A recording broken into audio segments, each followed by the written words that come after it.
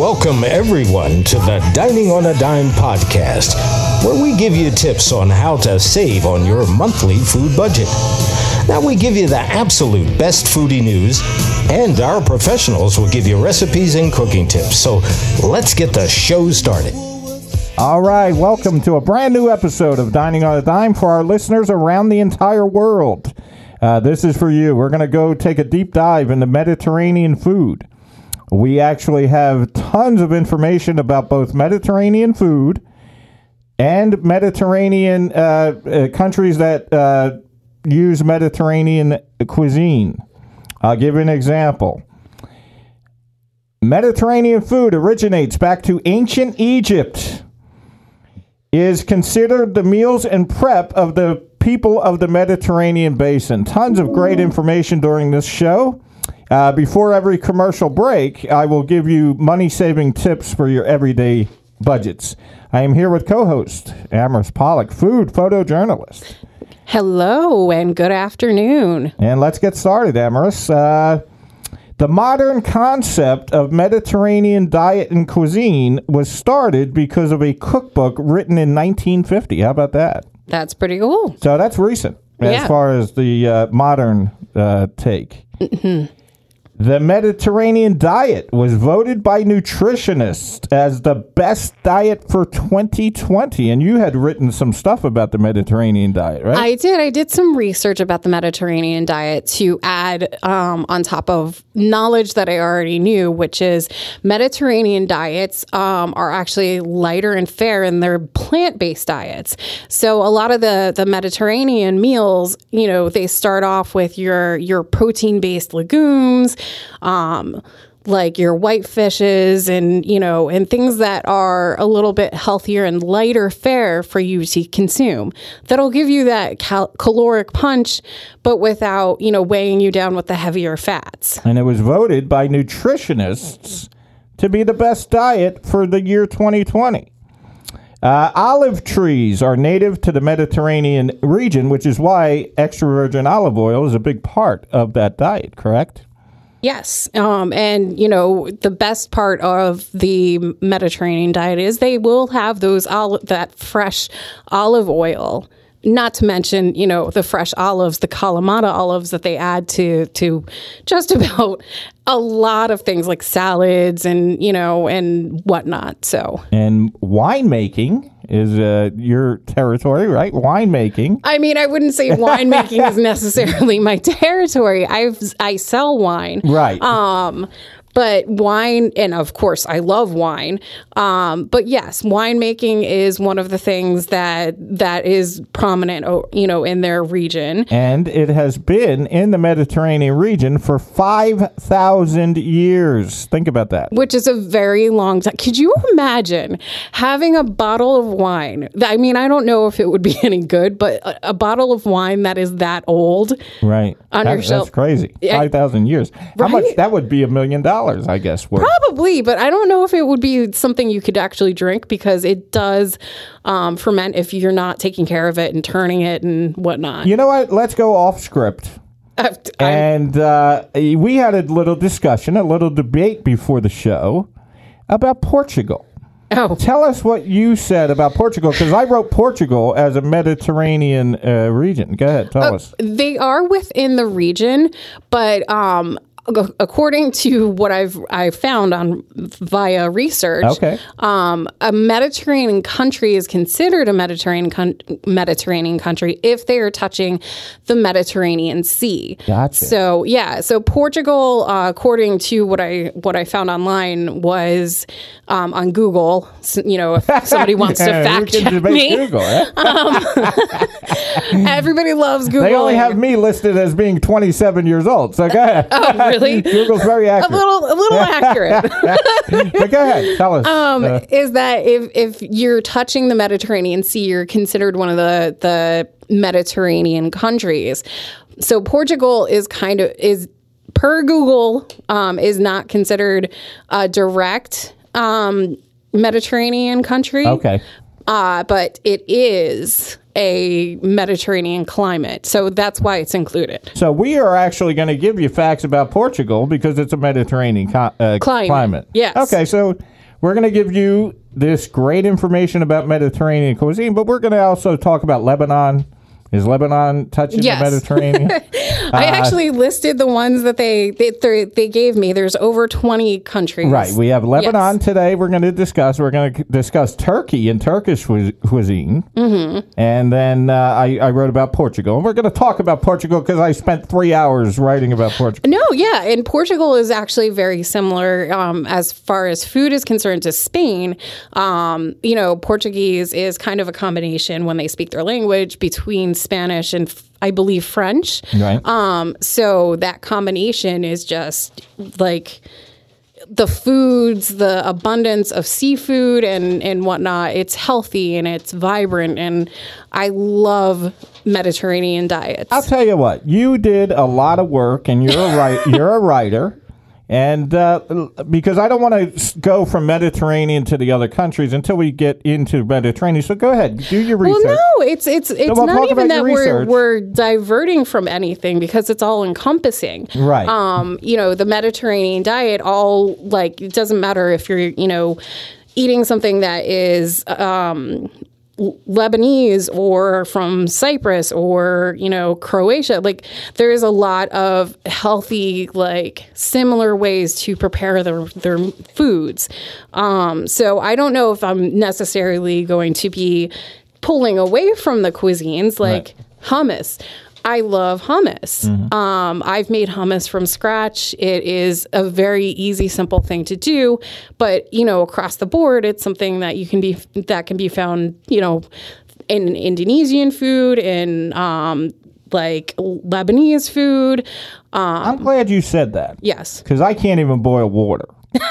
What is your biggest tip on the easiest way for someone to make hummus? I mean, ideally, yes. I use chickpeas, canned chickpeas. You can pull the skins off, which is a pain in the butt, but they recommend that. And if you want it more fibrous, leave the skins on. But I use a food processor for one, because that makes life a lot easier. You can play with any of the ingredients that you put in, because you can switch up hummus. You can make it a roasted red bell pepper kind of hummus. You can make it spicy by adding some red pepper flakes or whatever into it, or jalapenos I've seen some people do. But hummus is very simple to make, and you just save the chickpea water. Okay. I know some people pour it out, but it actually can marry and add some more chickpea flavor to your hummus. So you utilize that chickpea water because it is edible. Let me ask you a question. Have you ever traveled to any places in the Mediterranean region? Yes, I have. Okay. I've actually traveled to Spain. Talk about it. So I traveled to Spain when I used to be a vegetarian, which is really funny. That's a dedicated vegetarian. I know. I actually was a vegetarian for 10 years, which is funny to hear considering how much I love meat now. Yeah, right. But I did. I was in Spain. I was in the southern tip of Spain. Sunbathing, I got completely burnt, by the way. Right. But one of the biggest meals that I was with a tour group, and I had, I was supposed to go over to Africa the last day that we were there. Now you got the Toto song in my head. Go ahead. Sorry. I was supposed to go over to Africa the last day, and I actually wimped out because they kind of scared me. But that's another story altogether. So instead I stayed and, sunbathed. And that last day, all of us who opted to stay, on the Spanish territory, had a huge meal. So, and it was paella, nice. Fresh paella, because it was right off the sea. What did I get? Let's hit you with a quick question, because we're a food show. We kind of drifted. Oh, but, no, I know. Well, I am talking about food. I have a friend that I know who said that they go to Spain every year. And they said if they could choose any part of the world, they have money to go anywhere. Yeah. I mean, they have the dollars. They can visit anywhere. They would choose Spain. Do you agree? I love Spain, and Yeah, I I heard 100% agree. Because they got money. Don't was- let them fool you. If you're out there, Jim Baldwin, if you know him, he has plenty of Just money. don't name drop. Now you're going to have He people has like that are plenty of money. gold digging and going after him. No, it was. I would say I fell in love with Cordoba. So Okay. it's in the middle of the country, so it's not, it's landlocked essentially. Right. But it was adorable because it was just one road in and it circled around a fountain, and then, you walked everywhere. What was your favorite meal? Was the paella? There was the paella that was really like outstanding, and Nice. I would eat that over and over again. I fell in love with paella because of that place. But they made this very light brothed soup that I also fell in love with, because everything's lighter when you're there. So it's lighter. It's not a heavy, like soup or any, like our cream-based soups or stews that we make. Right. I mean, stews are not cream-based, but like even our stews are kind of like a heavier, kind of perfect for cold weather, but not so much when you're, in 100-degree plus temperatures. But Sure. it was absolutely delicious. I wish I remembered the name of the soup that I had, but paella was definitely number one for me. How about that? And we always talk about on our other show, Learn About World Cuisine. Mm-hmm. We always talk about what was the weirdest thing in other. I'll give an example. I was talking to someone before, and they said they went to Europe, and the hot dogs are served meat and then buns separately. Did you encounter anything in Spain that you thought was, wow, this is really different?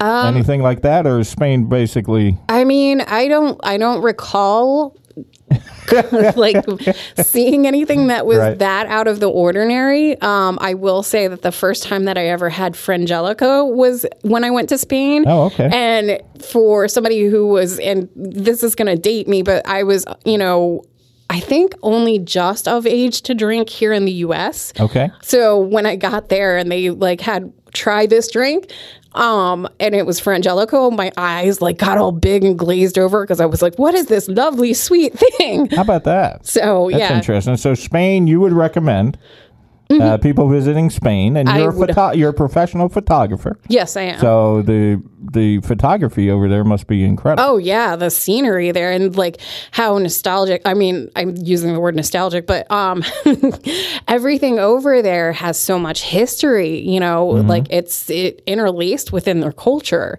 and it's beautiful over there.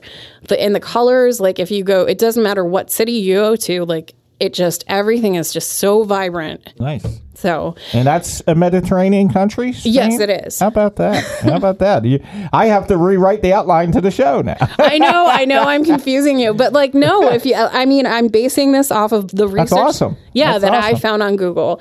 And I know that we're going to get into Lebanese. Oh, yeah, we're getting into Lebanon, Greece, Turkey. Yes, exactly. Yeah, we'll be talking about all that today. And one of the things that I did research, and it is true, Greek food is usually synonymous when you say can I have a Mediterranean That's meal? for sure. Yeah, Definitely. that's what people in the U.S. in particular associate with a Mediterranean diet. So it's apropos for us to talk about Greece. Yes, absolutely.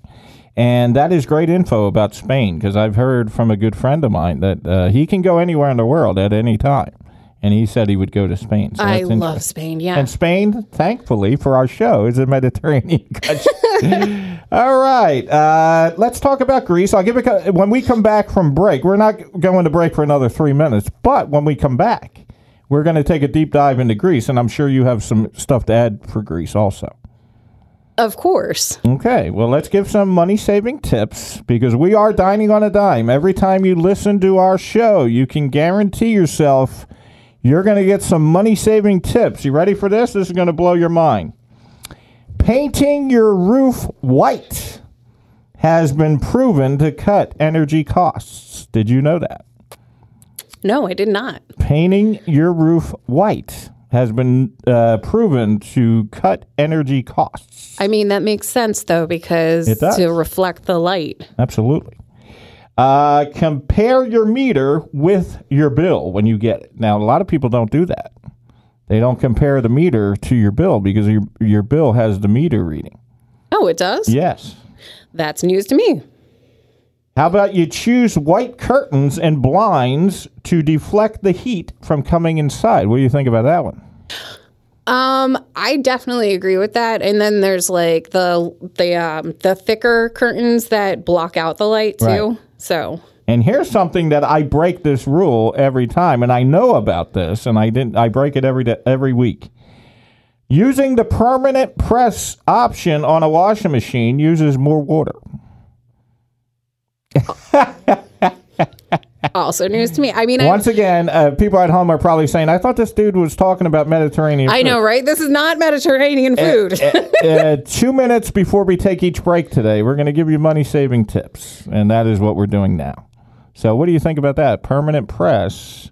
I mean, you can also buy a low water usage washer machine too. Right. So It's more efficient. I'll tell you what, we just blew your mind with some money-saving facts. We just blew your mind about Mediterranean. When we come back, we're going to dive deep into Greece. And like Amara said, that Greece is a major thing you think of when you think of Mediterranean. Yeah, food. it's synonymous. Synonymous is the word of the day. Let's go to break. We'll be right back. Check out our new podcast, Learn About World Cuisine, where we travel to a different country from around the world each week and give you fascinating facts about both the country and the cuisine. Our world traveler gives you his real-life experience in the country, and our wine expert gives you the best wine pairings with your cuisine.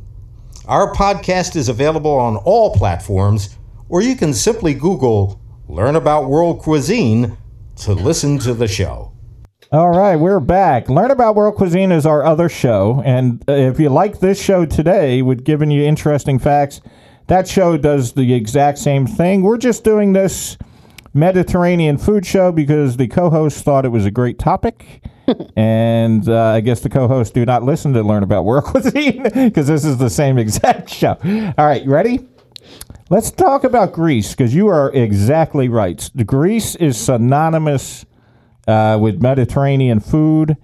Let's give a couple facts about Greece.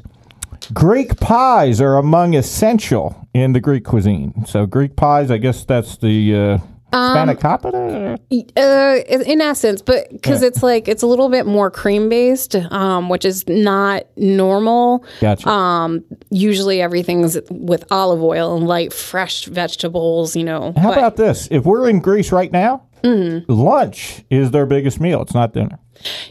I feel like most countries, it's either breakfast or lunch. So that doesn't surprise me.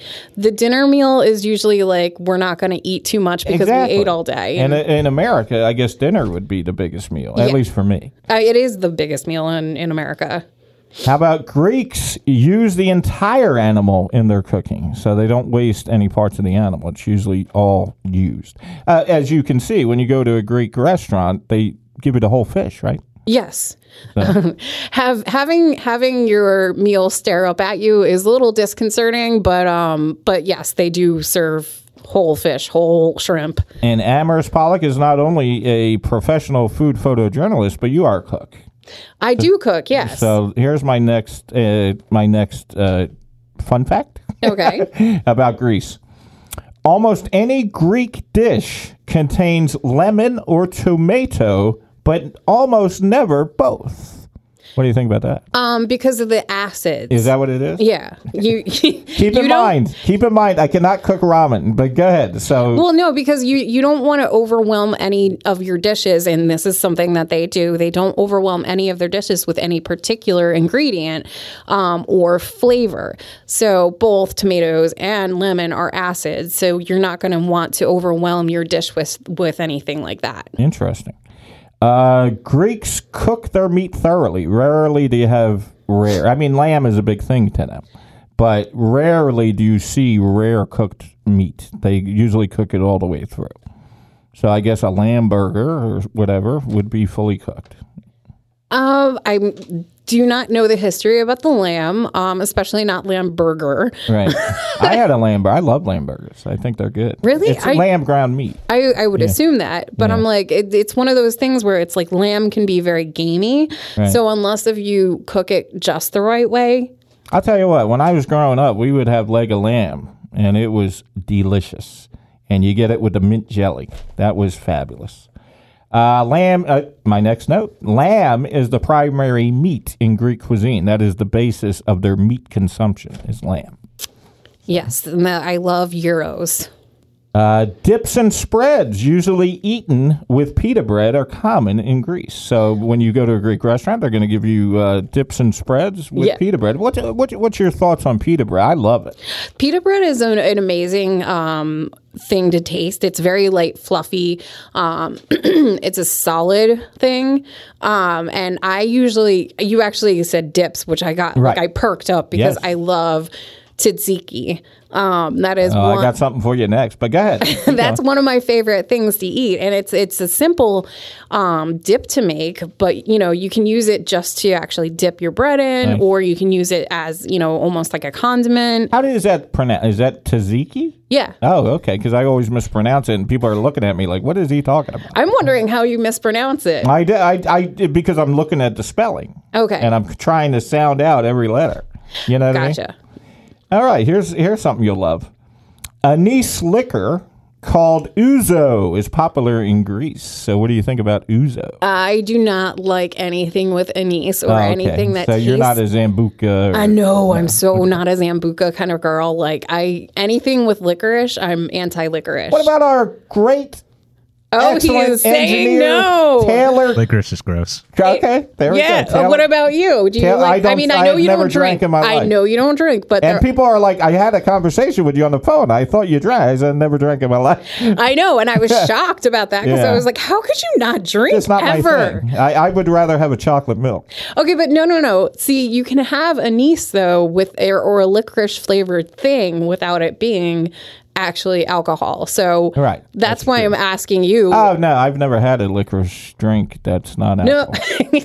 No. It's a food. It's a food. Today's my birthday. Today's your birthday. Today is my 48th birthday. Here's a funny thing for you, Taylor.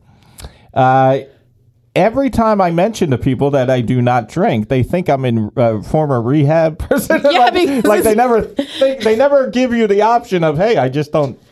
Never drank. They always think, how many years has it been? I said, no, it just never happened. But anise liquor called ouzo is very popular in Greece. Greece is considered the world's first democracy. How about that? That's interesting. I mean, ancient Greece was. I was going to say back in the day, like way back. And Greece is also considered one of the sunniest countries in the world, which is why tons of people visit Greece. Yeah, it's gorgeous. I've never been there, and it's definitely somewhere we want to go.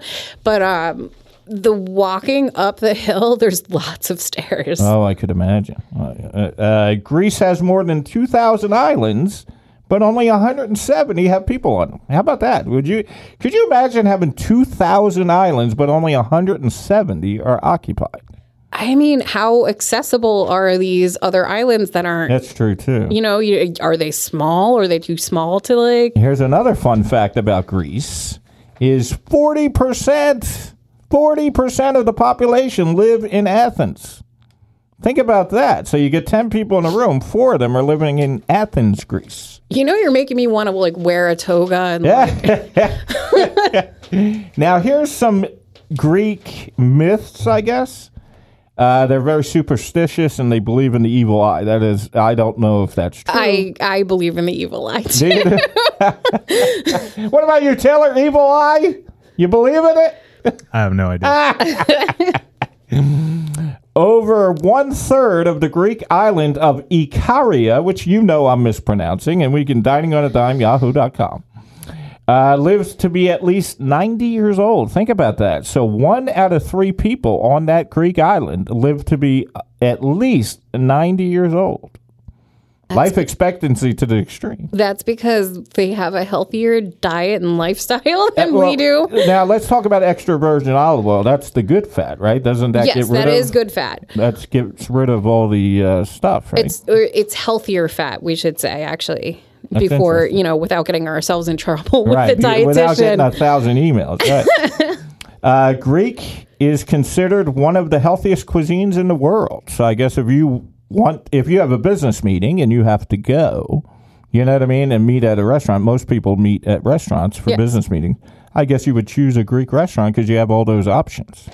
There are a lot of options. Now, I don't know if you've ever had it or not, but you can start with a meze. Okay. Or as the appetizer is what it's considered.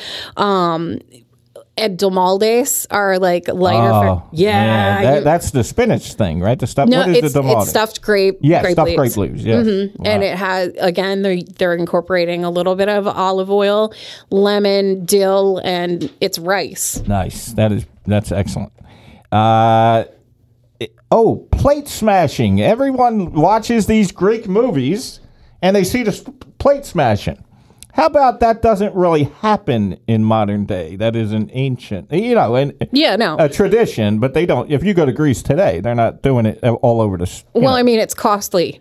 Yeah, right. So if you want to save money, don't do the plate smashing. We'll say it's not as popular as it used to be. Yeah. Okay. 179 million olive trees in Greece. How about that? That's a lot of olive trees. That's a lot of olive. Greece has hundreds. If you're looking to travel to Greece, they have hundreds of archaeological museums. Is that Now you're going to get me to mispronounce it. Archaeological. Oh, see, I mispronounced. Archaeological, right? Archaeological. Now we're gonna get hate mail. Dining on a Dime at yahoo.com, and you can phonetically spell it. In fairness, I did always have problems pronouncing things and had to go to school, had to go to extra classes to try to pronounce things. So, how about the marathon? Started in Greece. It was invented in Greece. The marathon. I feel like there's a lot of stuff that was invented or started. And I'll tell you what, Athens, and this is probably why. Athens is one of the oldest inhabited cities in the entire world. 7,000 years old, they say. It's very old. Makes me want to go to Athens just for the. I mean, could you imagine the photography you could get? Oh, yeah, no, I agree. Like any of the European countries just have phenomenal scenery because of the history and whatnot. And the Greek alphabet is 2,400 years old, the Greek alphabet. Can you imagine? That's pretty old. So if you know that, you get a lot of props because that is definitely a dead language. The Greek language is the world's oldest language. I pretty much figured that, right? The Greek language is the world's oldest language. Yeah. And by saying a dead language, I mean like the original stuff that there's, I'm sure, things that people don't speak or pronounce. Right. Oh, here it is.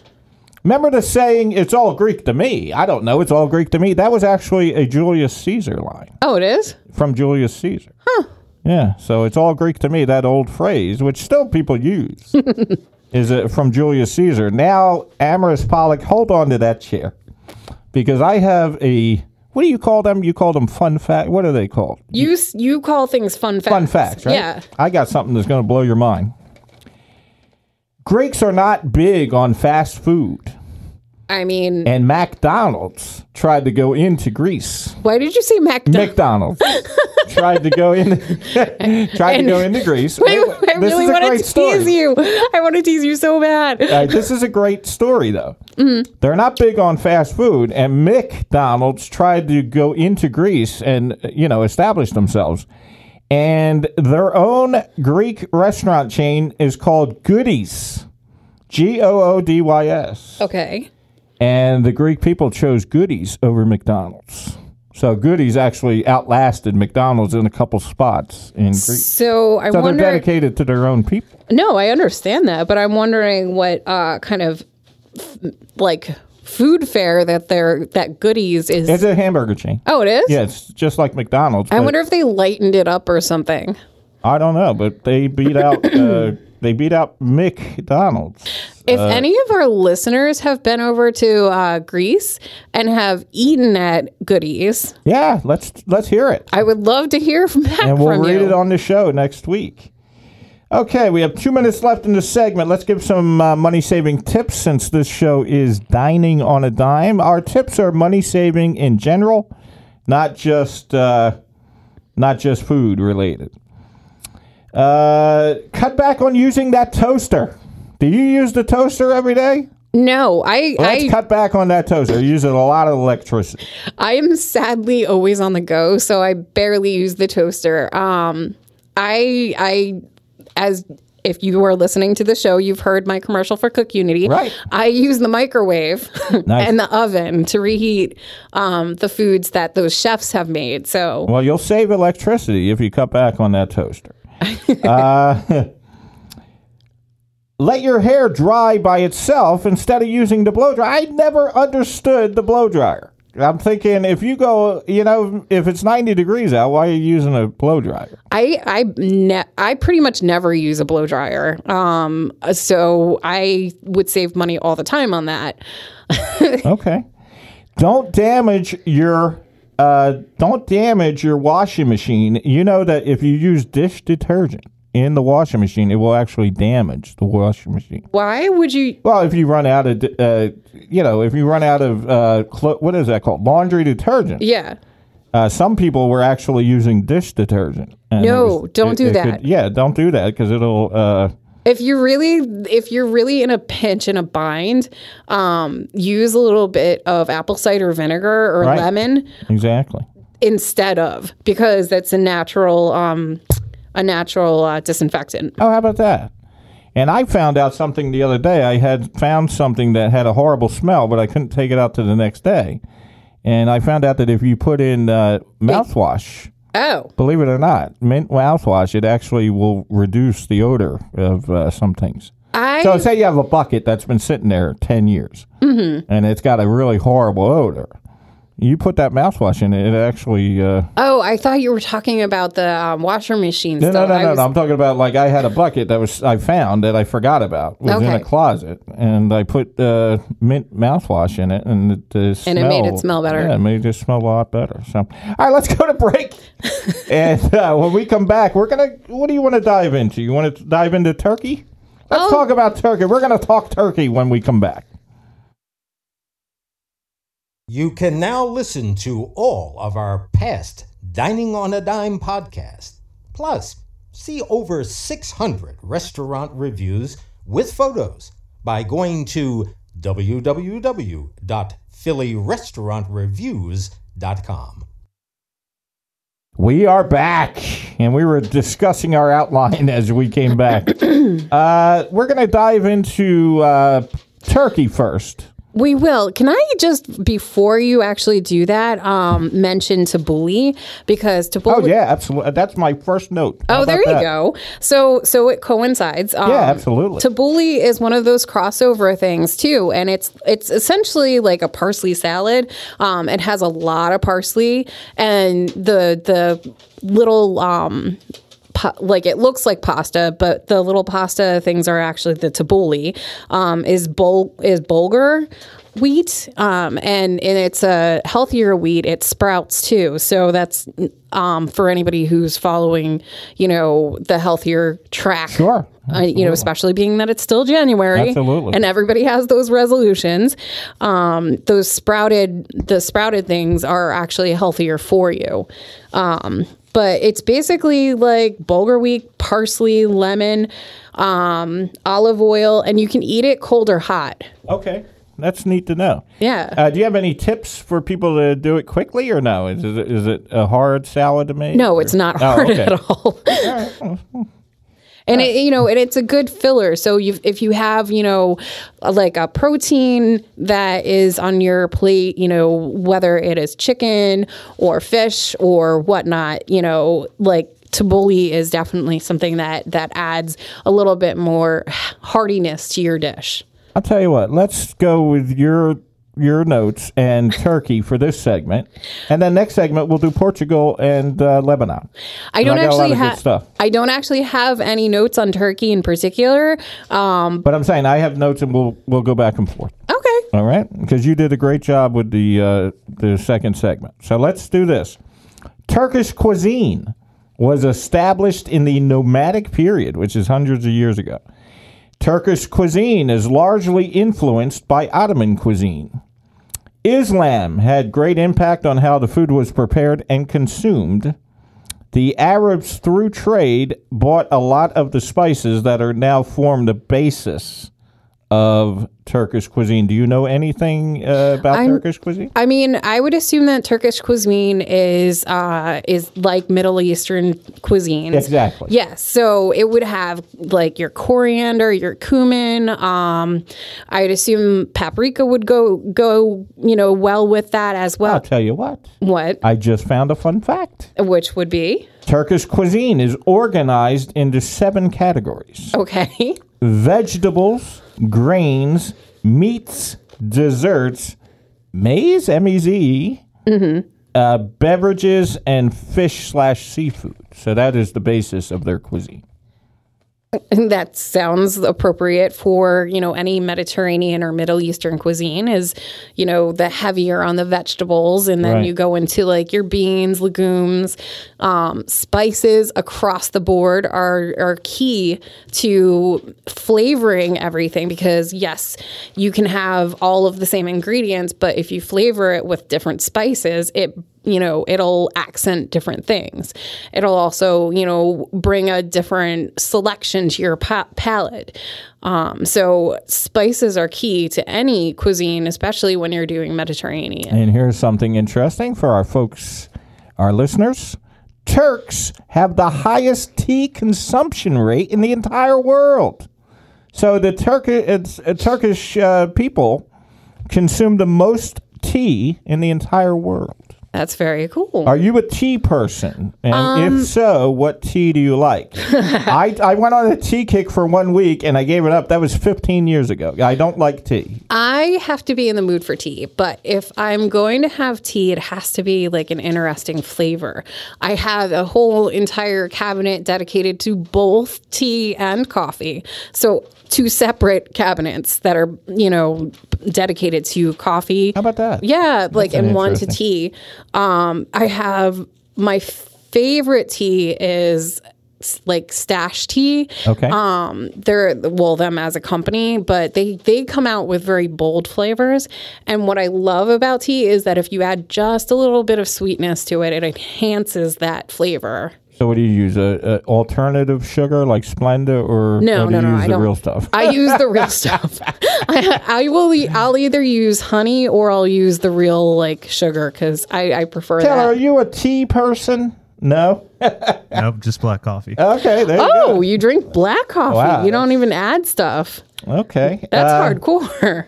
All right, in Turkey, the modern meals feature, which Amaris just said, vegetables, wheat, and rice is their foundation of the cuisine. Eggplant is the most used vegetable countrywide in Turkey, with zucchini being second. Let's talk about eggplant. Eggplant is very versatile. I'm a very big fan of eggplant parm. Do you have any eggplant stuff that you do? Yes, I've made eggplant parm before. Is that harder to make than chicken parm? Because I have no idea. I have to say it is a bit of a pain in the butt. You have to take the bitterness out of the eggplant before you cook it. So what do you do? Salt, I guess? Yes, you actually create like a salt and a salt bath basically and soak the eggplant in it. Nice. So then it soaks for a while and then you take it out and you have to let it dry. So you pat it lay it out. I've seen that. Yes. Before you start, cooking it. So it is a little bit more painstaking making anything with eggplant. And I would like to give a shout out to our friends in the restaurant industry that actually still take the time to make handmade eggplant at their restaurants. Because I can tell you for a fact, I order eggplant parm almost a lot. Yeah. And it's very rarely is it hand breaded. I want to give them guys a shout out around the world. Any restaurant owner around the world, if you're making your eggplant parm by hand, props to you. Yeah. Because most people are using a box. I will say, as a side note, there are certain eggplant, I don't want to say this incorrectly, Right. but there are certain eggplants that are grown that are less bitter than other ones. Oh, okay. If I remember correctly, the Japanese eggplant is a little sweeter, so you don't The longer, thinner one, right? Yes. Yes. So you don't have to put it in the salt bath for. That's good to know. Yeah. So that's about a little fun fact. That's actually a good fact. We didn't get to this. In Greece, it's common. What do you think about this? This is interesting. In Greece, it's common for the grandparents to live with their children. So there's not as much. The nursing homes that we have in the States are not as common. That seems logical, doesn't it? That if you have a grandparent, you would think of any which way you can to have them live with you. Doesn't that seem logical? To have what they do is they have their elderly live with them. So nursing homes are not as prevalent in Greece as they are elsewhere. On a personal note, my grandmother lives with my mother. And, right, what I'm saying, yeah. So I will say that it's easier. I'm going to sound so bad. I know that it's easier to put your grandparents into a nursing home Right. and visit them. Right. The day-to-day care that you have to. Well, if they have medical needs, obviously. Yes. Yeah. Makes it a little bit difficult. But I'm saying I think if you have a healthy grandparent. Yeah, not even that, but it also keeps your grandparent healthier by being, we're all social beings. Absolutely. Yeah, And being it in a keeps them household where amongst the they're household, exactly where they're interacting, and we're not talking about medical care. If they need professional medical care, obviously, you would have to put them in it. Yeah, or you can have a nurse that comes to your house. And I can't believe I didn't see this, but these are notes that were mixed in. The amount of tourists in Greece double in the summer. How about that? The amount of tourists that go to Greece in the summertime double the population. Think about that. That's pretty interesting. So the tourists that visit Greece in the summer actually double the actual population. That's pretty cool. Right? That is interesting. Can I plug two other eggplant dishes that Absolutely, yes. are in? We're a food show. Yeah, exactly. This just in. We're a food show. Just in case you didn't know, Dining on a Dime is a food show. Yeah, go ahead. I'm going to botch the pronunciation of this, but I was trying to find it because it is one of my absolute favorite dips that you can get, and it is eggplant based. Oh, it's the I look forward to everybody yelling at me. Melitzono salata. Never heard of it. It's an eggplant-like dish, and it's usually made with eggplant, tomatoes, and garlic, olive oil, obviously. Mm-hmm. And it's absolutely delicious. How about that? I'd never heard of that, so you taught me something. Yeah. All right, let's touch on Turkey. When we come back after the next break, we're going to talk about Portugal and Lebanon. Yeah. But we're going to finish this segment. We got 5 minutes. The western region of Turkey rely a lot on seafood and has a high production of olive oil. The heartland, though, has common dishes. Have you ever heard of this, Amaris? Helva dessert and vegetable. Yes. What is a helva dessert? The helva is actually like a sesame-based dessert. I've had it one other time. How about that? Yeah, if it's the one that I'm thinking of. So I could be incorrect.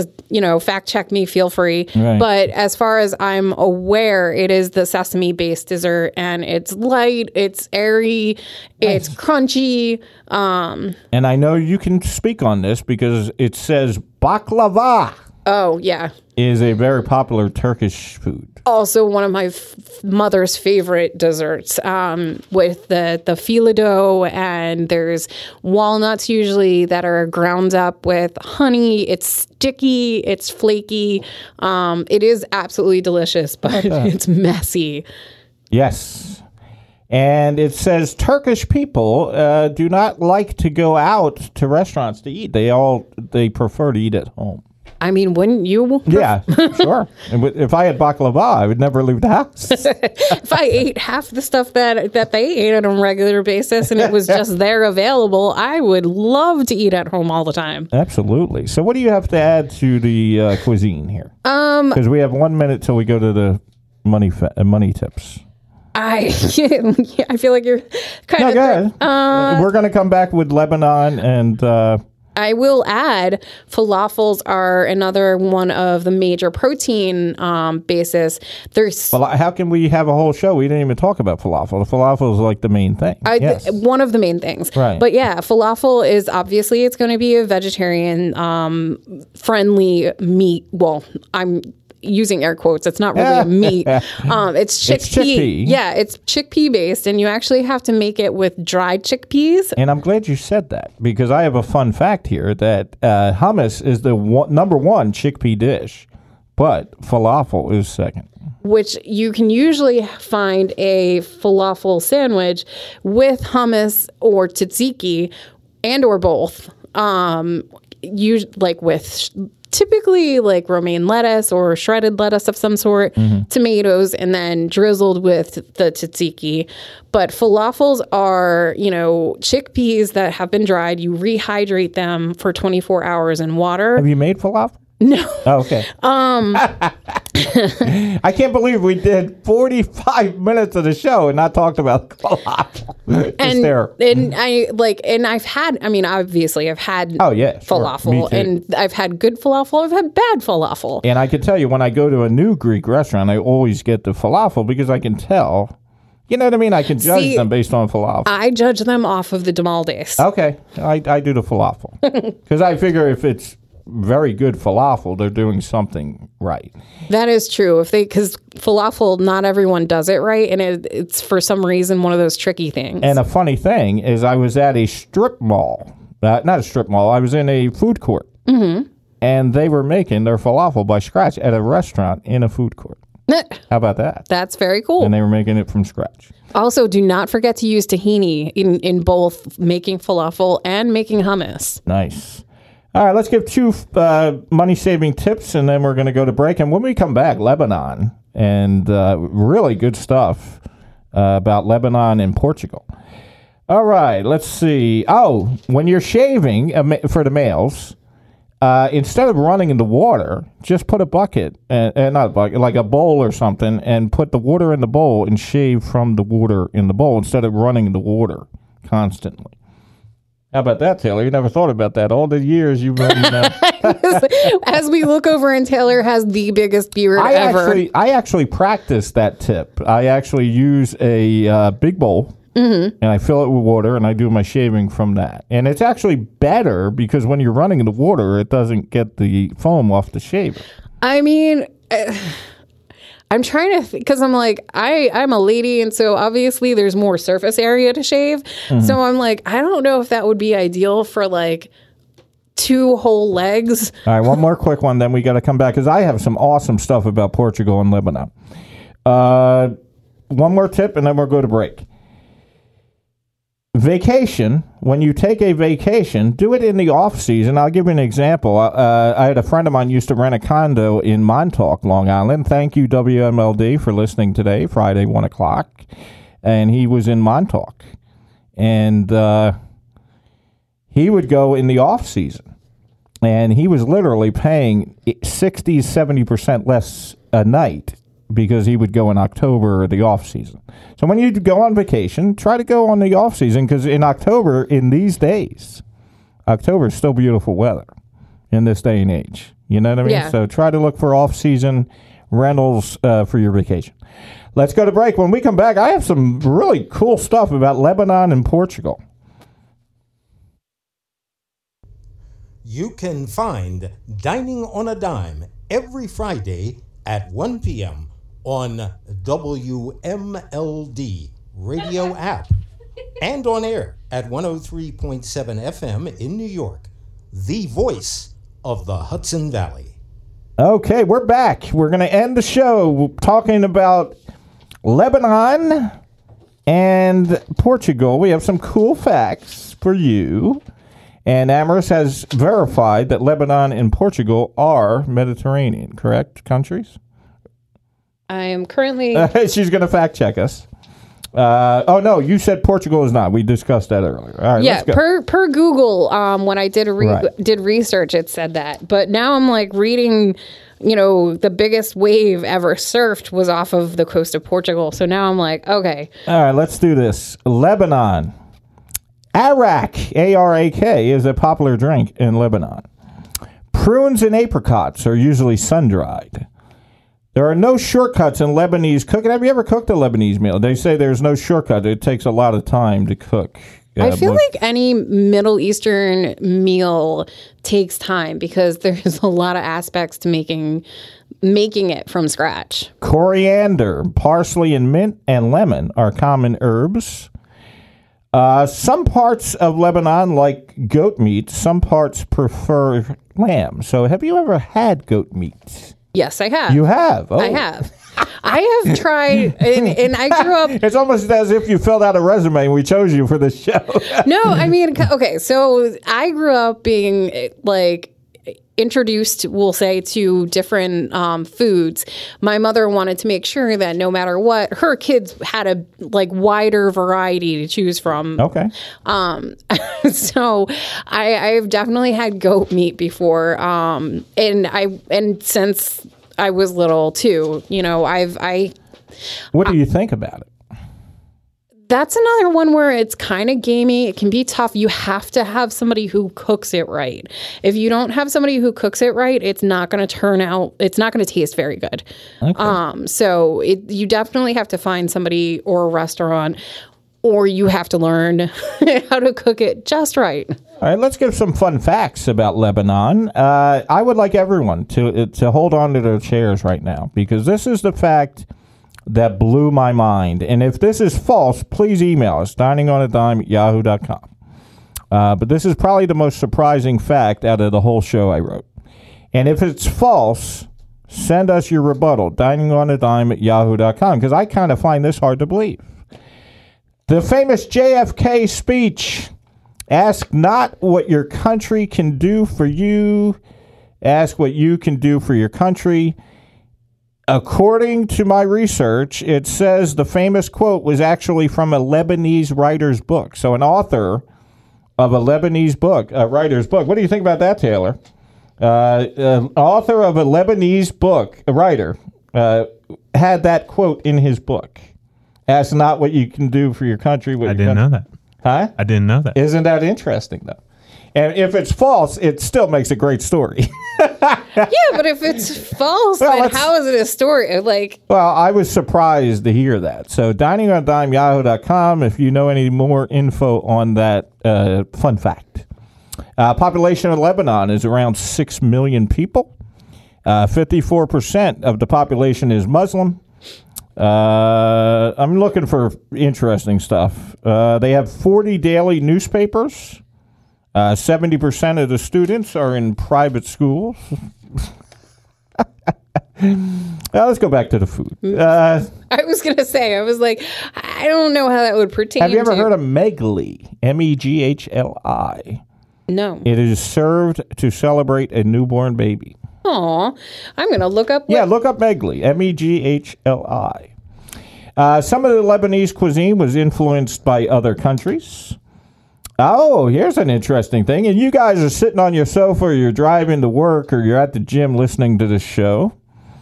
It says that lamb was introduced to Lebanese cuisine by the Ottoman Turks in the 1500s. So what's that, 600 years ago? Lamb was introduced by the Ottoman Turks in the Lebanese cuisine. Baking and grilling are primary ways to make Lebanese food. It's the only... here's an interesting fact, Amaris, for your next vacation to Beirut. Somehow I think I'm not going to be doing that, but thanks. Only Arab country to have no desert. How about that? Byblos, B-Y-B-L-O-S, is the world's oldest inhabited city. And here's the interesting thing. I cannot tell you how many Greek restaurants I have seen over the years, Mediterranean restaurants, I guess, that were named Byblos. Byblos. There's one in Center City right now. Yeah, so I thought that was interesting. Lebanon is famous for gold jewelry. So if you're looking for jewelry, there you go.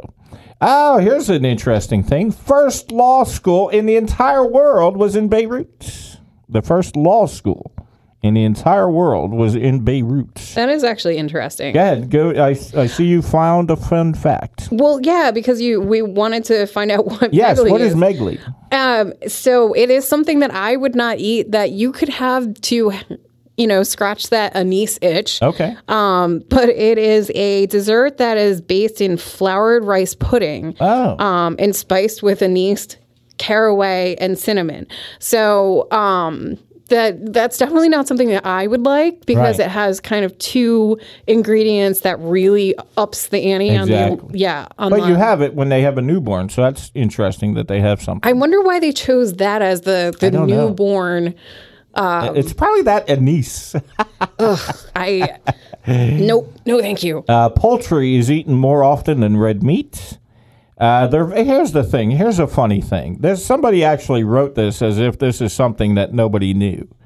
Vegetables are either eaten raw, pickled, or cooked. Isn't that everywhere? Isn't every vegetable you have raw, pickled, or cooked? Yeah, that seems like a universal thing.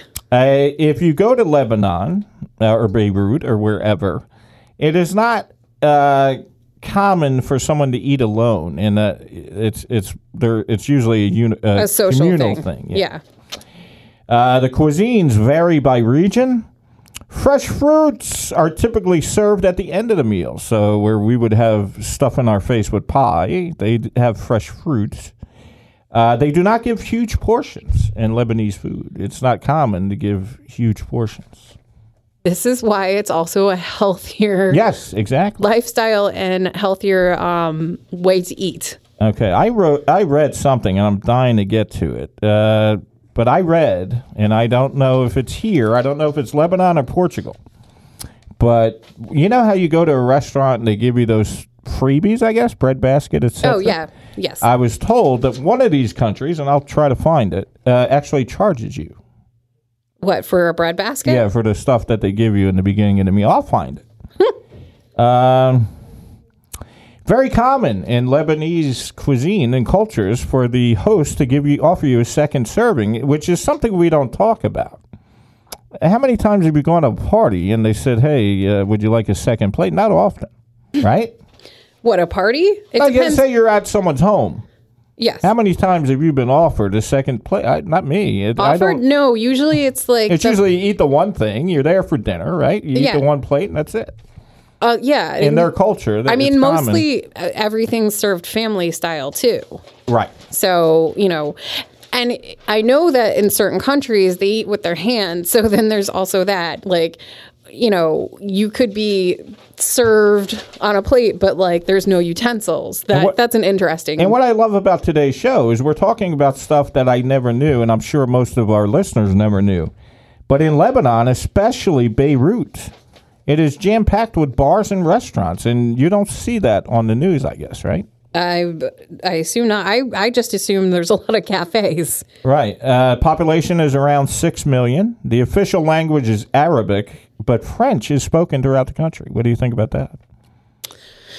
So there are two languages that are very Dominant. common. Yeah. So, okay. So let's go to Portugal. Well, go no, ahead, I was Amber. going to say I was interested to read that there's a debate whether Marrakesh or pizza came first. That's a great debate because we all know that flatbread has been around for centuries and pizza is actually not as old as flatbread. So in ancient times, they would make stuff with flatbread. So flatbread And went around seasoned, forever. heavily seasoned. Yeah, I might flatbread's been around. I was shocked for centuries. Pizza has not. So flatbread came first and then pizza. So let's get into Portugal. We got a couple minutes. Hot air balloon was created in Portugal. It has the most... Oh, here's something interesting. Portugal, Amaris, has the most modernized ATMs in the entire world. You can actually go to the ATM and buy concert tickets.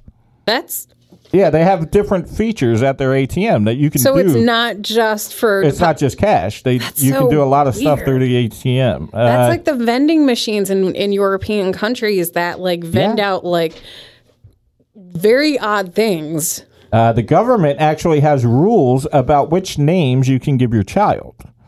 It is illegal. You can be taken out in handcuffs if you urinate in the ocean. They take their land very seriously. Okay, but how do they monitor that? Well, I don't know. Also, do they not know that sea mammals do that on a regular basis? And here's an interesting thing.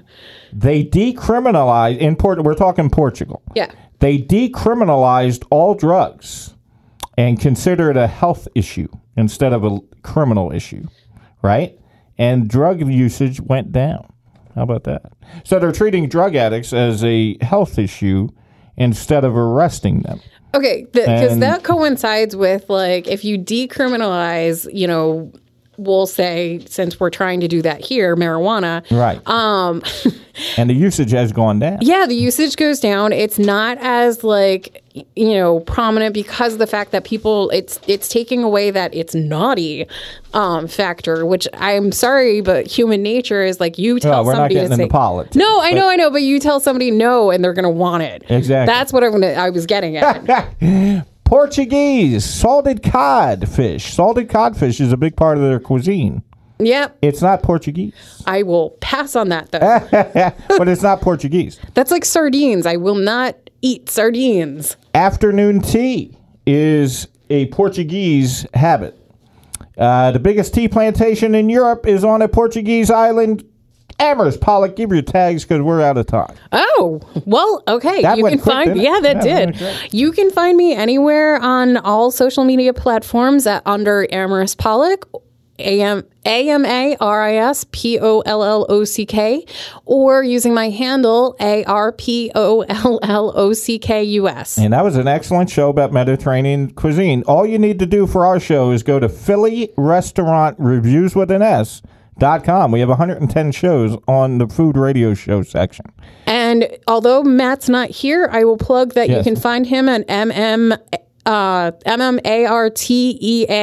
22. All right, and we have tons of shows on the platform. We'll talk to you next Tuesday. You can find the Dining on a Dime podcast on social media. On Facebook, Dining on a Dime, the number 1. On Twitter, @Dining on a Dime, the number 1. And on Instagram, KJW1972. Please subscribe to our show. We are available on all podcast platforms, including iHeartRadio and Spotify. Hey, pal, I forgot to tell you. Can we have this scheduled to be published tomorrow morning at 10 instead of doing it tonight?